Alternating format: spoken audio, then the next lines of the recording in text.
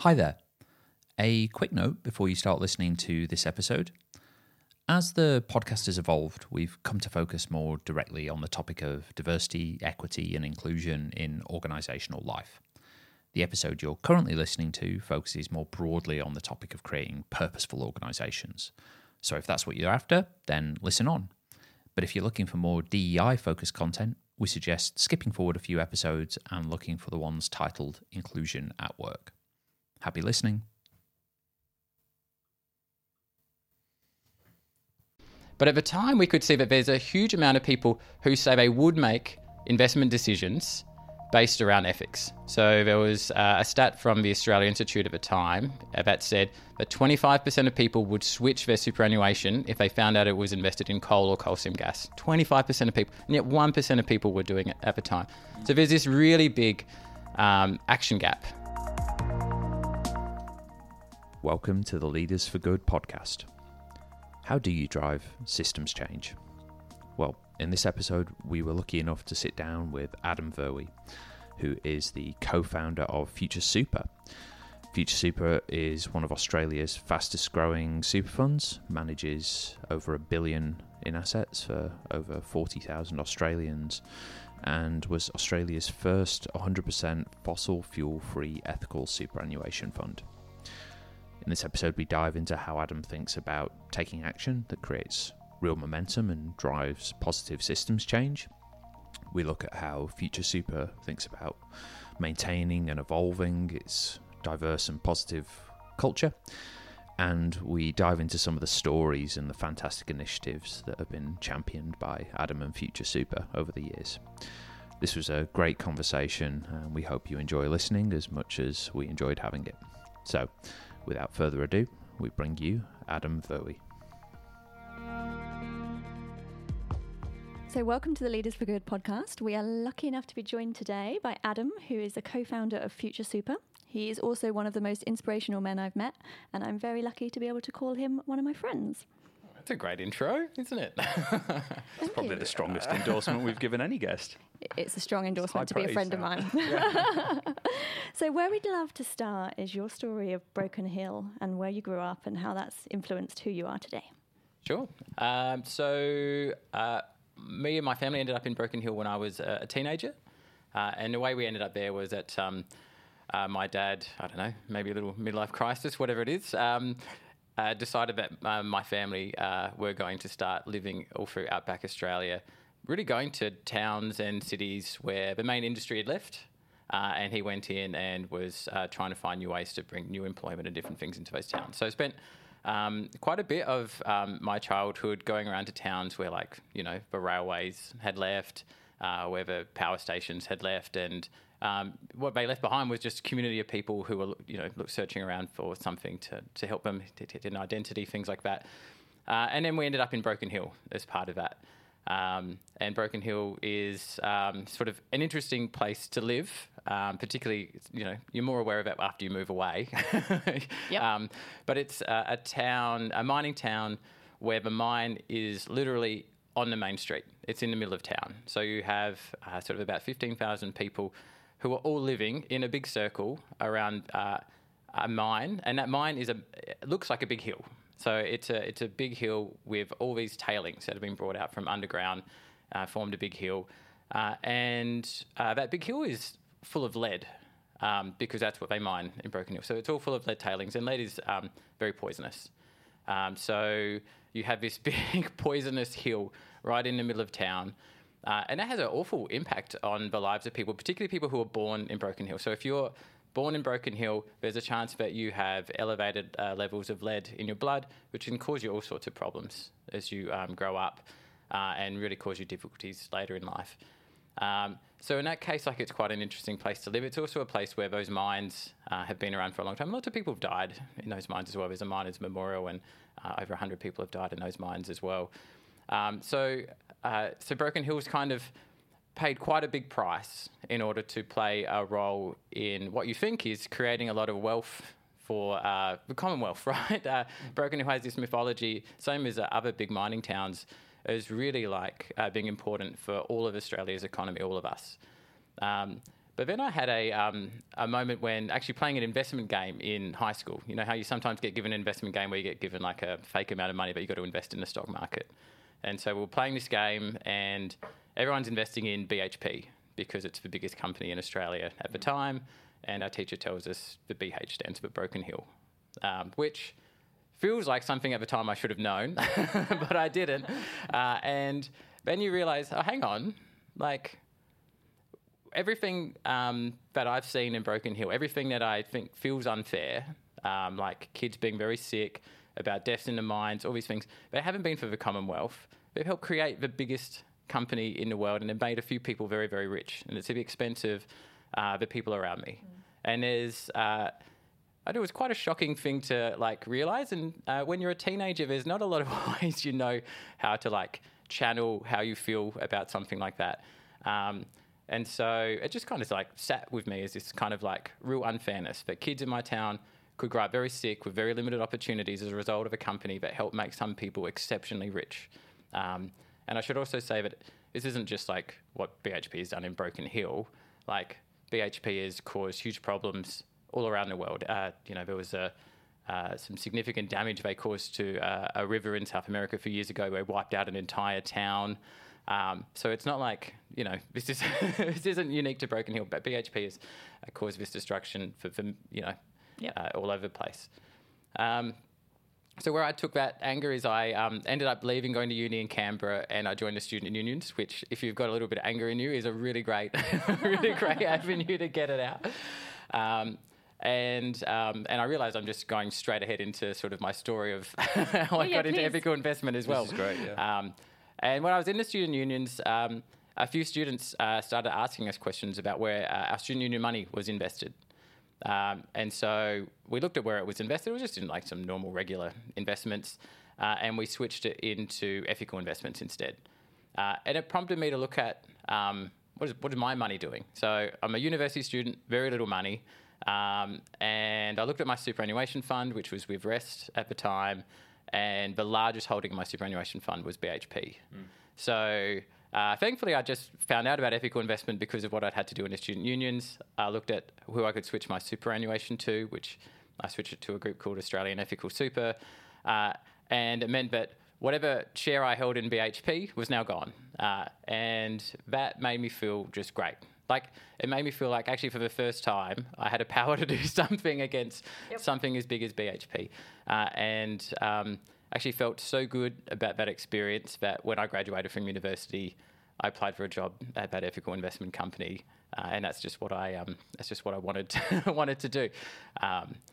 So that's how I got into my industry in the first place. Yeah. Thanks for sharing. That's a great. So I'm curious. Did you have a sense at the time as a kid growing up in Broken Hill of the kind of the level of value extraction or the level of inequity that was kind of at play, or was, when you're in the environment and you don't necessarily have anything, a lot of reference points, it might be hard. I'm curious. I think not easily. I think there's something that you can see from.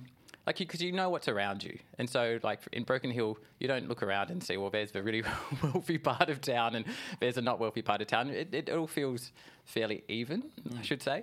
But you definitely see an inequality when you can see a company is one of the largest companies in the world. And you think, well, how does that relate to where I live? This doesn't look like the town that created the largest company in the world. But I guess you also see it in other ways, right? Like, I remember going on a school camp in Year 12 to Sydney in order to do some learning for the HSC, and then going into classrooms and seeing kids at other schools had laptops and computers, which for like 1999, 2000 seemed like the extreme side of wealth to me. And I think it's things like that as well that highlight like, this is we're not all on an even playing field. I clearly don't have the same educational opportunities in outback New South Wales as kids do in wealthy parts of Sydney. Yeah. We've spoken quite a bit off mic about change and the theory of change, and I thought that might be a nice way to underpin the rest of the conversation. So I was just wondering if you could unpack what the theory of change is and how it's shaped and influenced your thinking and how that plays a role in Future Super. Yeah. So maybe I'll go back to the point at which I switched my own superannuation, which was as a sort of 19, 20-year-old at university, which is I did it on my own in my dorm room. So I did something that made me feel really good. Obviously made me feel so good that I made other life decisions off the back of it as well. But I didn't talk to anybody about it.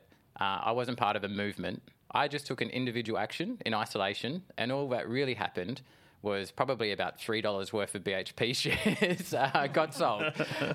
So I did an action which made me feel great, but actually didn't contribute to any further change, which is actually what the ethical investment industry was really like, not just at that time, but for a number of years afterwards. It was an action that helped people feel good about their own personal impacts, but it wasn't some collective thing that people did.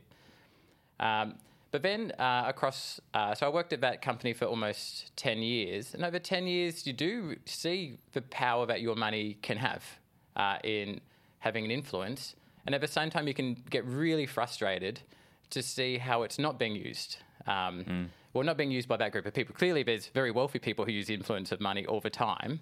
But for the rest of us, we just weren't using it. And at the same time, like superannuation is in Australia is the fourth biggest pool of money in the world. So at the moment, it's about $3 trillion. It's projected to get up to $6 trillion by the year 2035. Huge pool of money, and that's all of our money. So that's all stuff that we have the power to change.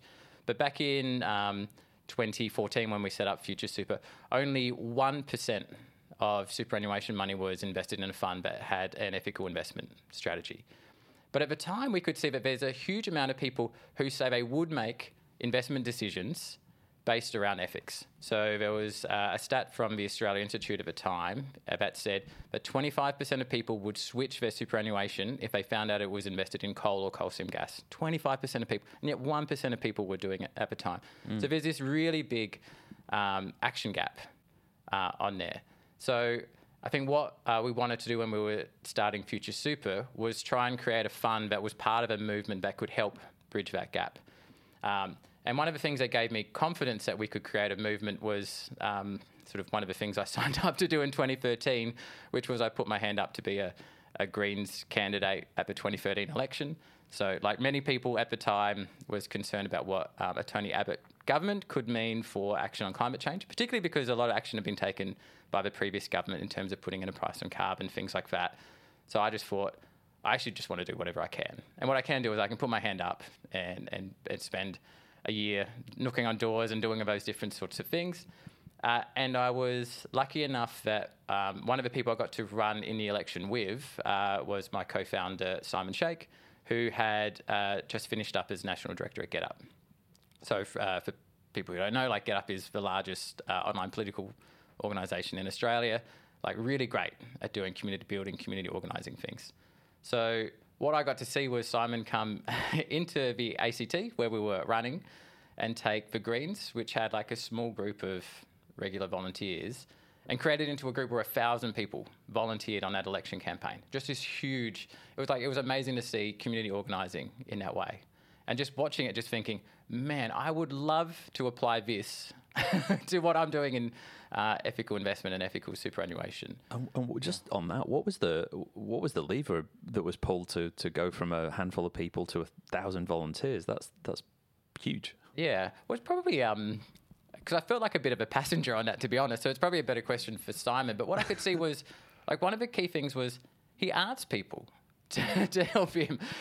One of the biggest learnings I got from that period was just like the value of just asking people. People actually usually do want to help, and sometimes they don't know how, and just ask them to help you, and they do. In that case, ask for help, door knocking, ask for money to help fund things like that. Yeah, he's very great at asking for help, and so that's one of the things I learned through that. Yeah, and then obviously the simplest thing sometimes. Yeah, and obviously I was very lucky, but he ended up losing by only a couple of hundred votes in the end, which meant he was available to jump in and work on this with me. And because we spent a whole year spending time together doing this, we also just got to talk about my work quite a bit. I sort of said what was going on, and one of the things I said I could see was there's this huge movement of people who now understand about the power of money and how they can use it to influence climate change. So there's this fossil fuel divestment movement, and in Australia there was 10,000, 20,000 people in Australia who were switching their banking to fossil-free banking. They were switching their energy to renewable energy providers, but they had no one they could go to in the superannuation space. And then what we also knew was the superannuation providers were not motivated to change the way they were working because there was no fund for people to move to.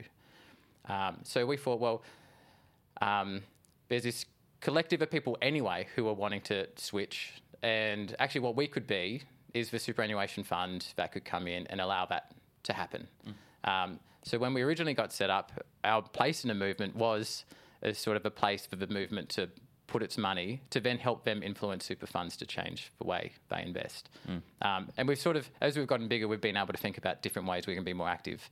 But at the first, it was like, our theory of change was let's just be the first domino. Let's just be the first domino that makes everybody else end up investing exactly like us, which is it's also not a business plan that most funds have. Like usually you want to have differentiation over time, whereas actually we make our impact when everybody invests like us and the points of difference disappear. Yeah.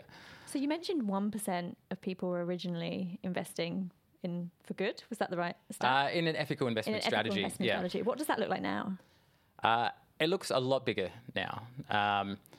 But it's also hard to get stats because there's been such a rush into the space. And in particular in the last 2 or 3 years, to the point where now the industry is looking at things like terminology and greenwashing and things like that. But the Responsible Investment Association says now that about half of money in professionally managed funds is labelled as responsible or ethical. Yep. But then they say, well, actually, it's more like a quarter to a third of money is invested in something that's labelled that way, but actually it passes the minimum you would expect as a consumer of what could be labelled ethical and responsible. Yep. So it's not like 25% is invested like Future Super. Yep. It's 25% is invested with some ethical overlay. Sure. And what are the tick boxes that make it ethical? If you're looking at a fund, if you're looking at the organisations which make up the fund, what are you thinking about? Because it's quite a broad term, and I think people probably have an idea in their head. It's mining, it's fossil fuels, but how does it go beyond that? Yeah, I think one thing to remember, because I think often we think everyone's ethics are different. Sure. But I don't really agree with that. I think if you're interested in ethical investment, I think there's a lot of overlap in what people think constitutes ethical. I think people think that's something that contributes to a better planet, a better society, safer communities, care for animals. I think those things are just collective things. And the research shows again and again that that's what everybody agrees on. And then there's a little bit of grey area around how you might interpret that and how far you might go. But I think if you were looking to see whether an ethical fund actually matched your ethics, the first place would be to look at how transparent they are, which is, do they actually disclose what they screen in and out in a really clear way? And then do they disclose their investment holdings? So you can see their names on that list that may or may not match your expectations. And then I think increasingly you also want to see evidence that they kind of walk the talk outside of the way they invest their money.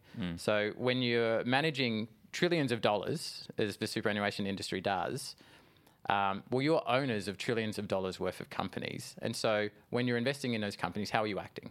So I think you want to see some transparency and disclosure around the sorts of conversations they're having with companies and what change they're trying to make while they're a shareholder. Because it's not just about divesting and negative screening. You might do that for an industry that has no place in a in a safe planet, but there are other companies who are very neutral who still can play a better role in terms of their ethical performance.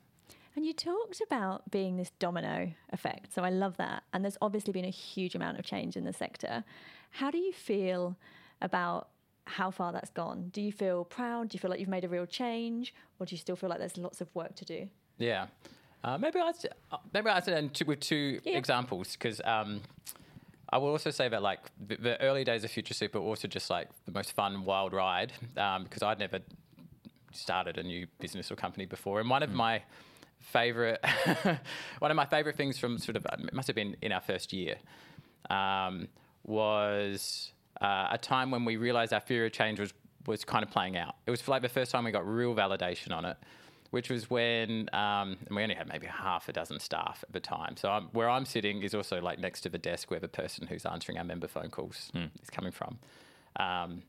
And we got a phone call where somebody said, just letting you know that my old super fund phoned me, and not just anybody, like the CEO of my old super fund phoned me, super critical of Future Super. These are the things the person said. And then about 10 minutes later, we get another phone call. Another member rings us up and says, this might sound a bit weird, but the CEO of my old super fund rang me up and said XYZ, like all the things. And so now we're thinking, this feels like a bit of a pattern. But also, like, it is weird that a CEO of a fund that has billions of dollars is ringing people who are joining a fund where probably only had $50 million in it at the time. And I won't name which the fund is because I won't. They actually ended up doing something quite good. But so what we thought is, okay, this is interesting. We're hearing this coming out. So then we looked at the list of other people who'd switched to this super fund, and we rang one up and said, out of interest, have you received a phone call from your old super fund? Yep.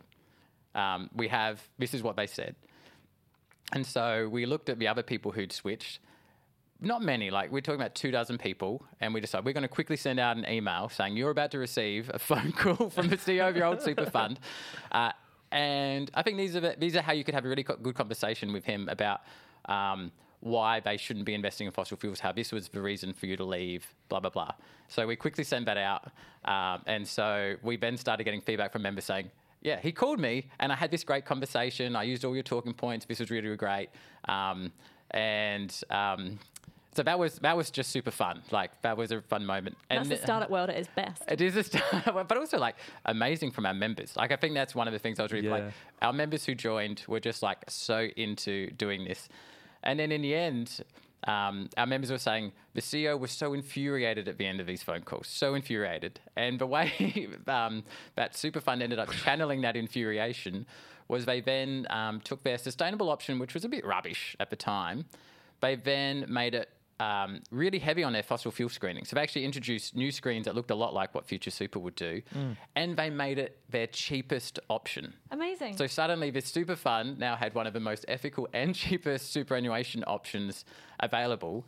And it's like, well, this is great. All it took was about 24 members switching from that fund to make that impact. So that was the first time where we thought, actually, like, this is our theory of change working out. And we played the right role in it. Like, our members actually were the ones who made the change, but they needed a super fund like us to exist to help that happen. So I guess that was one of the early ones that felt really good. And that also really channels the community organising that you talked about earlier, giving people the tools to make change. It was so great. Yeah, it was really great. And it was also, we had the right staff as well who understood community organising and things like that. It's a very different staff to what a traditional super fund might have in terms of their backgrounds and their motivations for working in the industry. But in terms of more recent changes, there's been a lot of super funds in the last few months of last year who've made commitments to be net zero carbon by 2050. And there's also a super fund that came out in the last few weeks who said they were aiming to be a lot more ambitious and be net carbon zero by 2030, which is actually the right thing to aim for. If you're aiming for zero carbon by 2050, you're essentially signing us up still to the worst impacts of climate change, and 2030 gives us a chance to do things like try and save what's left of the Great Barrier Reef, things like that. But I think, obviously, Future Super can't take credit for all of these commitments coming in. We just played a role in it. But you can see how you needed a fund like ours to begin with to start that train moving. And you can see that the pressure we're able to apply, along with other deeper green ethical fund managers, and along with the other action that's taken as well. So I think people are also using legal avenues nowadays to push their super funds to take climate seriously. There was a person called Mark McVeigh who took Rest superannuation to court in the last year about how seriously they were taking climate change in the way they invest money, which then had repercussions through the industry. So while obviously we can't take credit for where everything is going, I feel quite proud of the small part that we played as a super fund to exist in the first place to help get some of that ball rolling. Just circling back around to the theory of change, you've unpacked some really great stories of kind of how it's come to life, I'm potentially just scratching my own itch here, because I'm a lover of models and frameworks and packaging in kind of like neat little kind of frameworks. But could you describe the theory of change? Are there several components to it? Is it what does it look like if you had to put it in a couple of sentences? So I'm actually not very good at all the frameworks and different things like that, and I thankfully have an impact team who's really good at those things. So I'm not.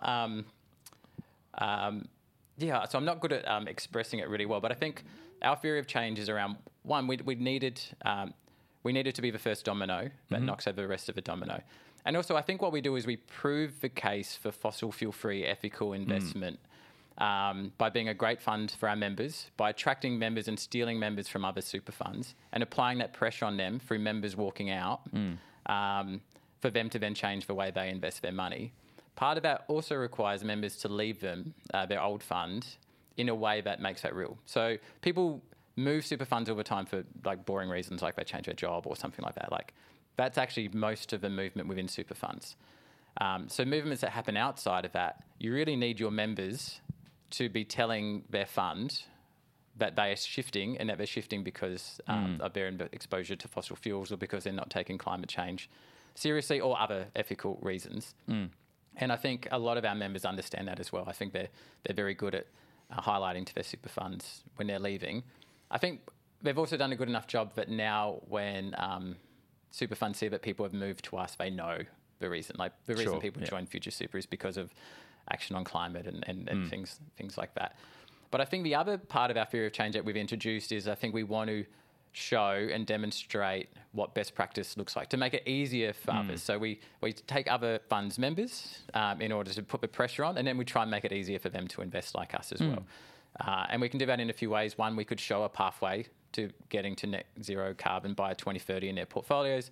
Another way is that we can seed new investment products that Future Super can invest in, but others can invest in as well. So use our capital in a way that unlocks opportunities for other investors as well. So we've seen that we've sort of partnered with other providers of investment products like that before, which has helped unlock a few more $1 billion of divested and truly ethical money, which has been really great. Not all of other super funds have followed us in those products yet, but lots of other investors have.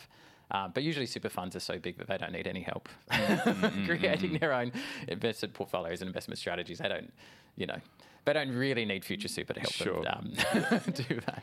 And I think just for any listeners that might not know, theory of change is a framework that's used in the not-for-profit and social impact sector.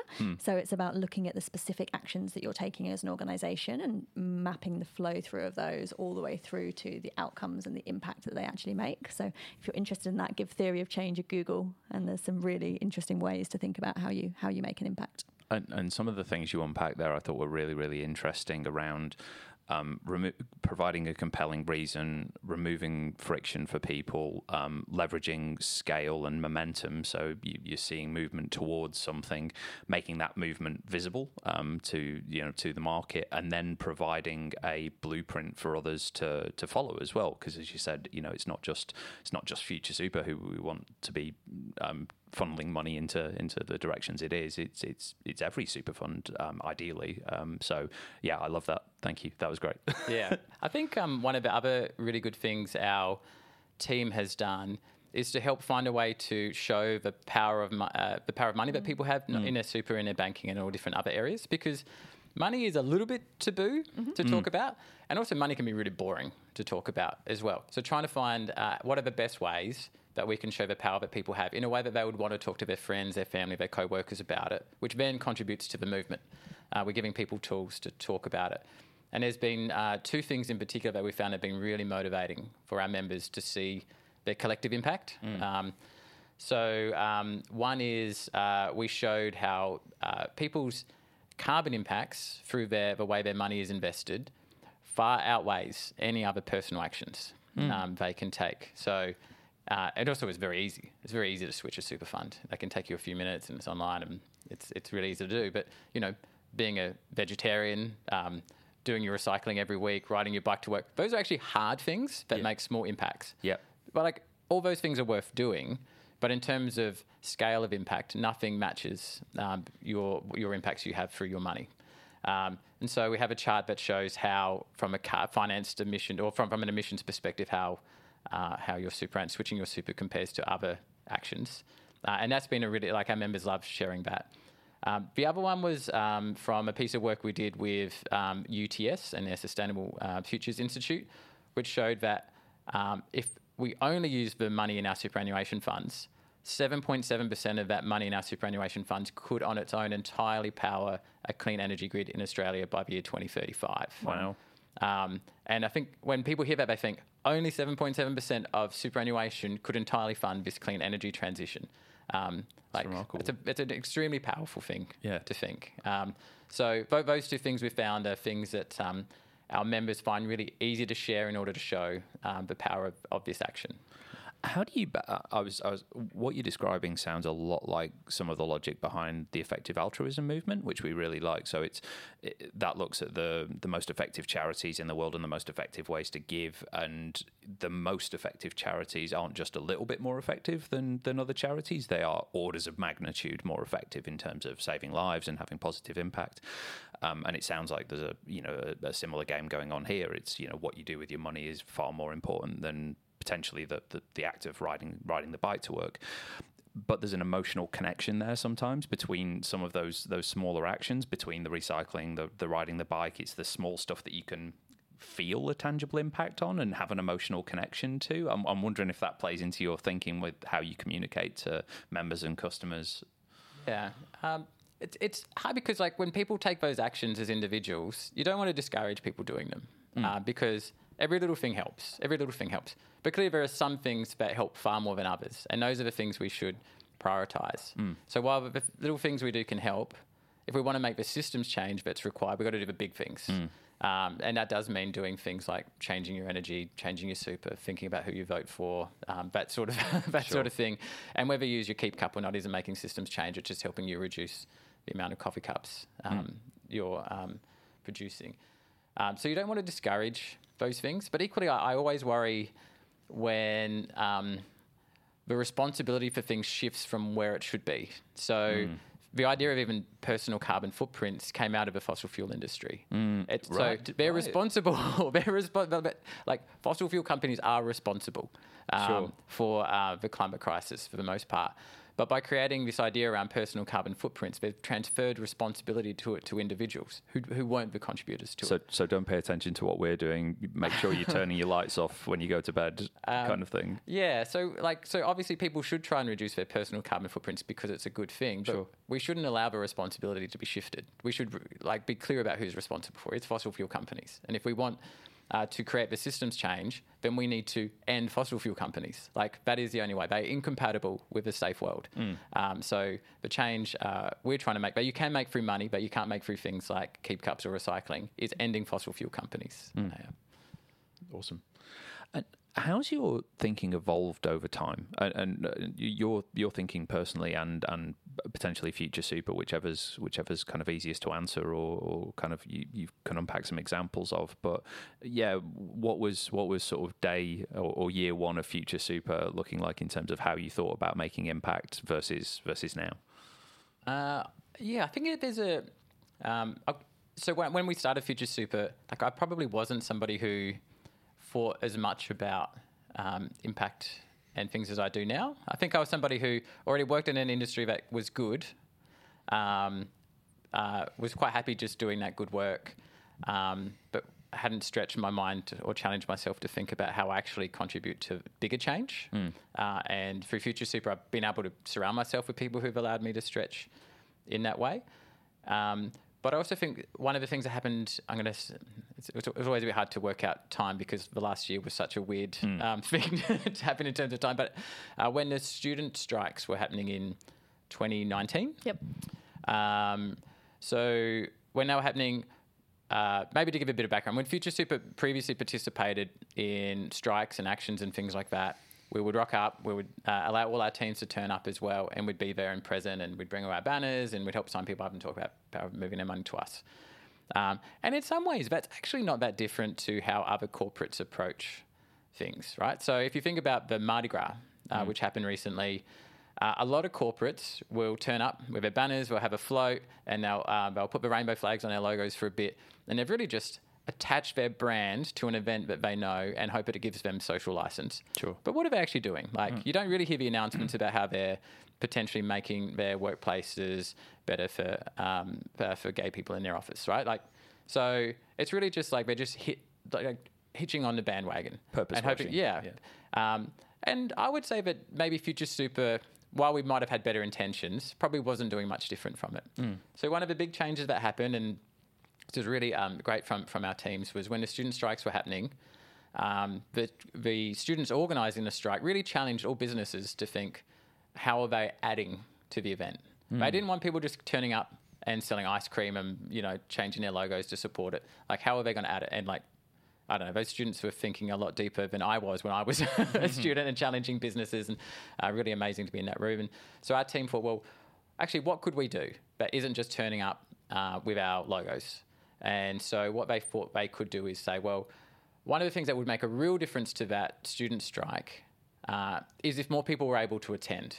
And one of the roles we could say is, well, if businesses allowed their parents to take time off to accompany their kids to those student strikes, that could actually be something you could do.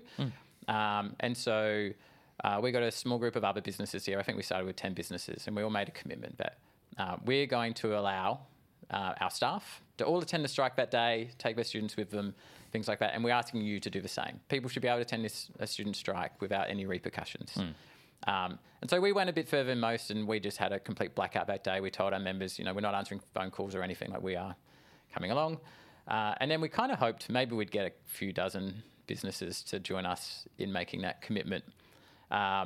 But in the end, we had over 3,000 businesses of all different sizes. So we had, the Atlassian, comes on board with enormous business. And then we also had 2 people, pool cleaning companies, who came in and said yes, I want to be a part of it too. It's like an amazing community of over 3,000 businesses who all committed to letting their staff attend that day to help bring their kids along to the march as well. And the ability of workers to do that was credited with being one of the reasons why the turnout doubled from the 2019 strike to the one previous to it, which was pretty amazing. I know that I really get a thrill out of my team having an idea that then created such a big impact. And then we saw what came out of that was we even had BlackRock, which is one of the world's biggest fund managers, say after those strikes that the large turnout in Australia and around the world was one of the reasons why they started to remove some fossil fuel companies from their portfolios after they credited the strikes for that. So I thought that was pretty amazing. But I guess the real change for me was just it changed the way Future Super had done things to that day. We were not that much different to how other companies approach it before that. But now we really think deeply about how can we add to something, not just turn up. Yeah. I love that as a way of thinking. And again, it's back to this community organising approach that was really at the core of what you started with. And you talked about that being part of the type of people you recruit. And obviously you have an amazing team, and you can hear from how you talk about them, how proud you are of them. What do you do for your team? How do you think about maintaining this really values-based organisation? We think about it a lot because, right, your people are your organisation. And obviously as you grow, that matters as well because people get less connection to sort of the founders of the business and things like that as you get bigger.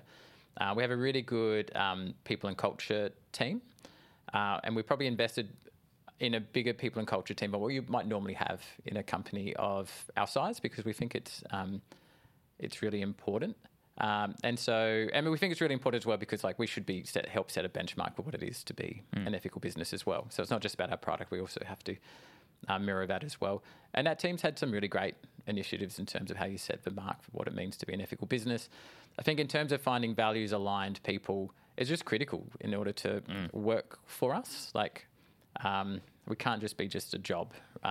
You do need to really sort of feed into the purpose and the mission that we have as a company, and we talk about that a lot. We talk about theory of change a lot within our company as well, so that it's not just something you have to have when you come in. But also there's other things we do as well, in our member services team. usually, like you might get people who already have financial qualifications come in and help them answer their phones. Whereas we thought, well, why don't we bring activists in and teach them about superannuation? And that way, when our members ring up, they're talking to somebody who's an activist first, who just happens to also now be an expert in superannuation.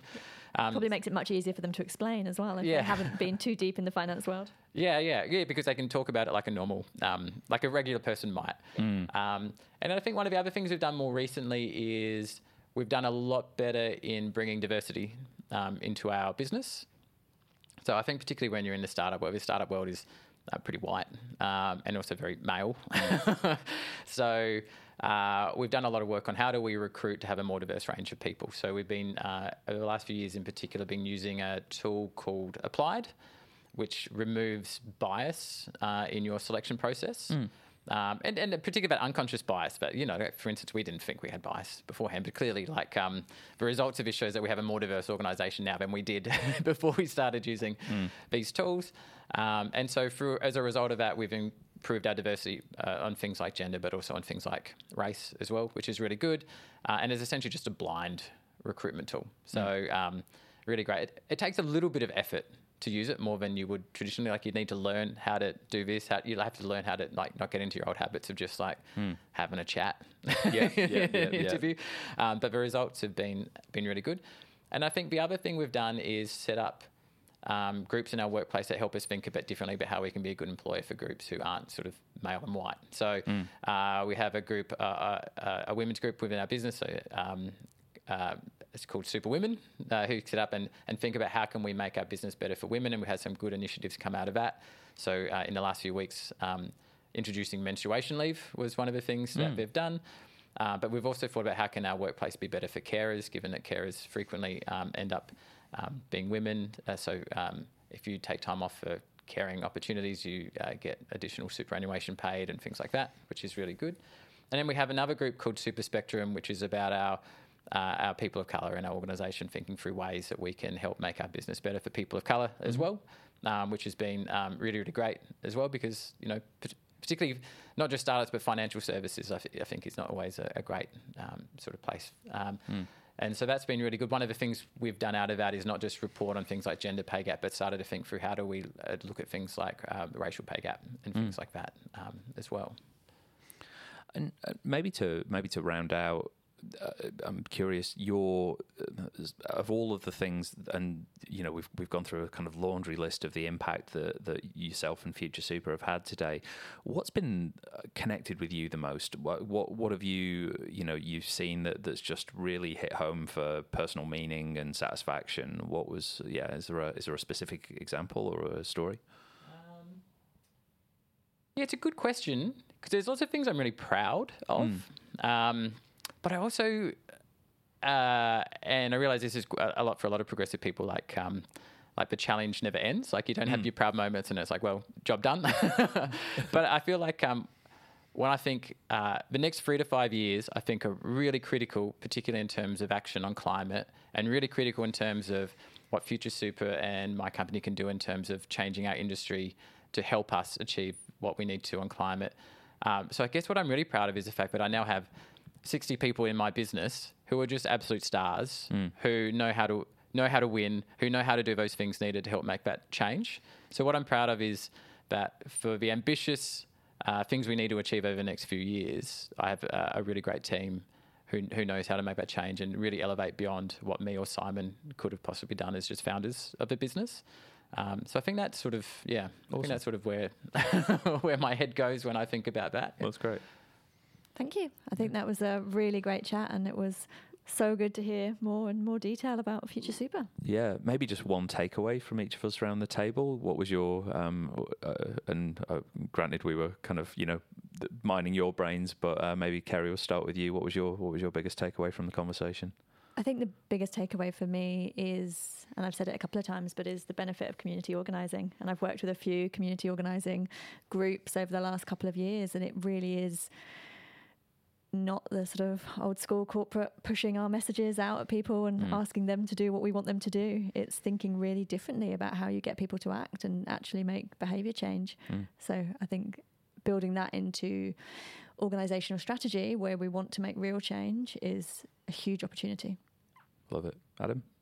Well, I guess I feel like I just spent a lot of time talking at you both. So I'm not, but I think one of the things I reflect on is similar, just in terms of it's for collective movements. When we sort of had a chat last week, and I was thinking about what are the things I'd really want to share. I mean, the things that I always come back to is just it's that community element. So Future Super didn't create all this change; our members created this change. So it's 40,000 people who are members of our fund, who took the collective action needed to make this change. They just needed Future Super to play its right role in it. And that's the role of a superannuation fund. But it's quite clear that the change comes from the collective movement of people, which is our membership. Yeah, and I just build on that because also something you said to us before, which is this is about so much more than just individual change. It's systems change, and it's the systems change that we need if we want to make real difference. For me, what hit home was the example of the turning up to marches and the turning up to protest and the corporate activism, and the difference between just supporting something verbally and changing a logo and actually, okay, how do we meaningfully step into this space and do something? Because I think the organizational world is awash with businesses that are quite happy to put a rainbow version of their logo up for Mardi Gras, but what are they actually doing? I think that's a good question most organizations could ask themselves, and would do well to do so. Fantastic. Perfect. Thank you so much for joining us. Great. Thanks for the chat.